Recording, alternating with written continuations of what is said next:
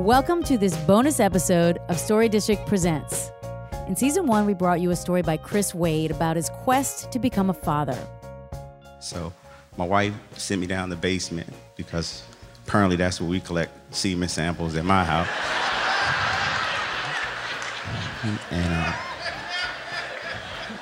And I wasn't upset because I'd worked under these conditions before. If you haven't heard that story, go back and listen to the Divine Intervention episode. During our interview, I asked Chris how his wife felt about him telling this story. So, as I recall, your wife was not in love with you telling this story. Is that true?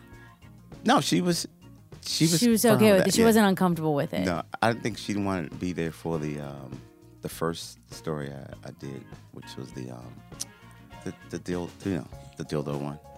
The dildo. Everybody seems to remember the dildo.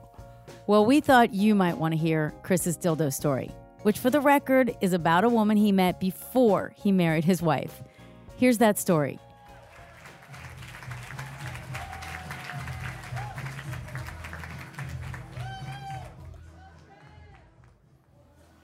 Everything I knew about dating came from a book of tried and trusted pickup lines that my two older brothers passed down to me when I reached puberty. And they contain some classic lines like, if you were a fruit, you'd be a fine apple. And let me tie your shoe, because I'd hate for you to fall for somebody else. The one that I always wanted to use was, my love for you is like diarrhea. I can't hold it in.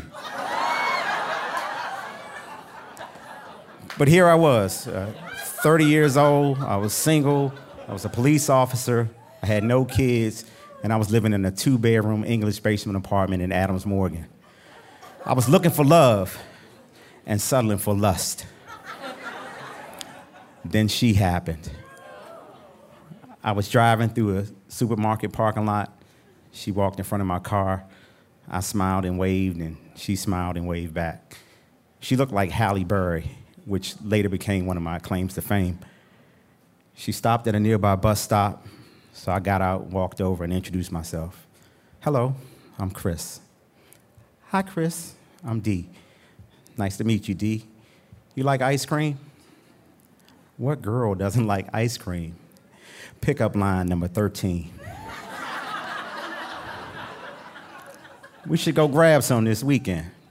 And that Saturday, I found myself sitting across from her in an ice cream parlor in Old Town Alexandria, wondering if the baby was gonna have my eyes or her eyes. Shortly after that, I gave up that $450 a month, 2-bedroom English basement with utilities included in off-street parking to move in her efficiency. But not long after moving in together, I realized that she and I were meant for other people.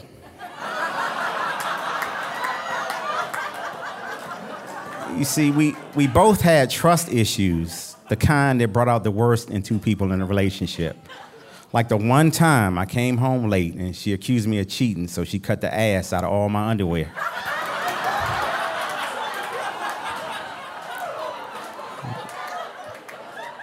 It wasn't always her.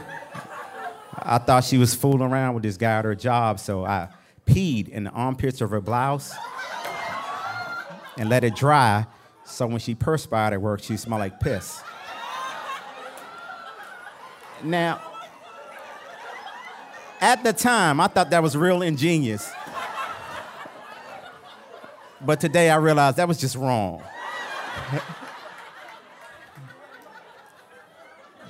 Then came the blue period, where we went weeks with no eye contact, no communication, verbal or physical.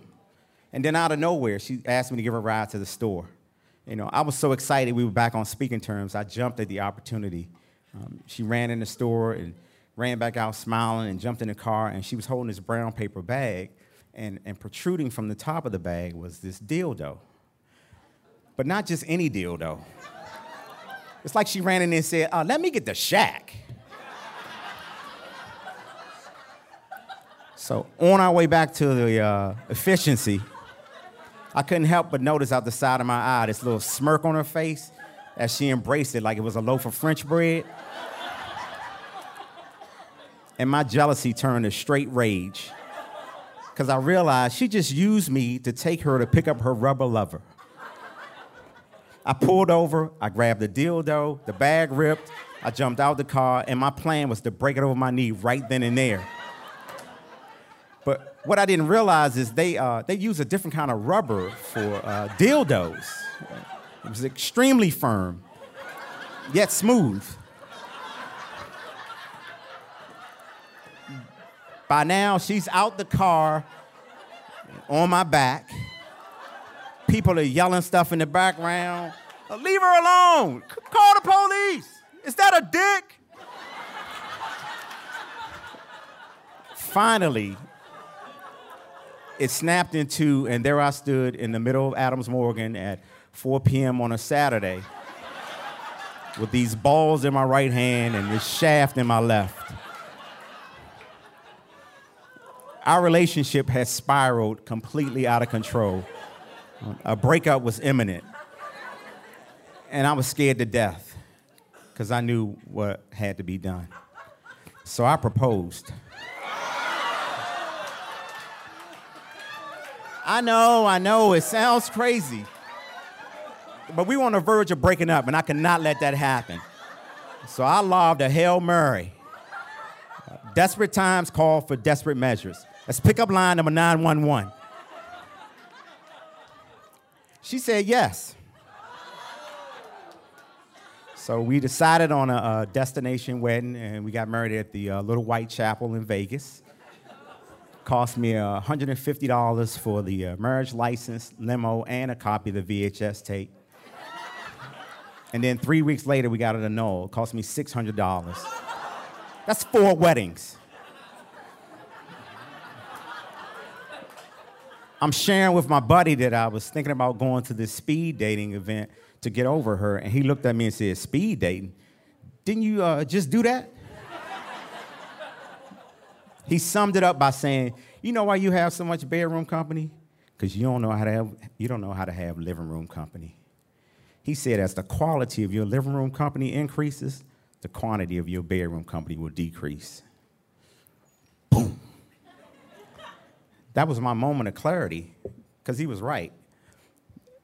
There was only one person in my life who I knew how to have living room company with, and that was my best friend.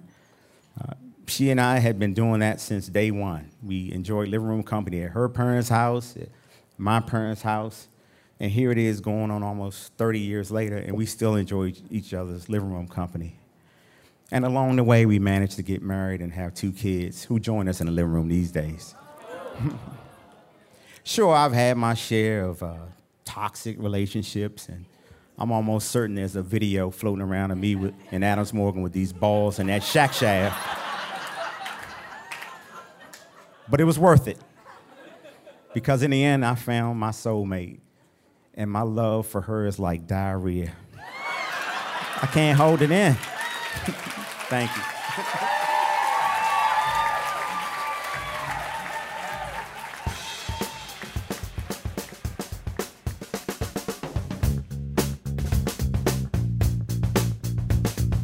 That's it for this bonus episode of Story District Presents. Thank you so much for listening. If you enjoyed this episode, please subscribe, leave a review, tell your friends, and most importantly, keep listening. Visit our website, storydistrict.org, to find pictures and links related to this episode. And while you're there, get tickets to one of our live shows, pitch a story of your own, sign up for a class, or hire our fantastic consulting team for your business or organization. Story District Presents is supported in part by funding from the DC Commission on the Arts and Humanities. Our show is produced by Lizzie Peabody, Ronald Young Jr., Alana Nevins, Nick Hill, Tim St. Clair, and Jackson Bierfeld. I'm Amy Sedman, and this is Story District Presents. We'll see you next time.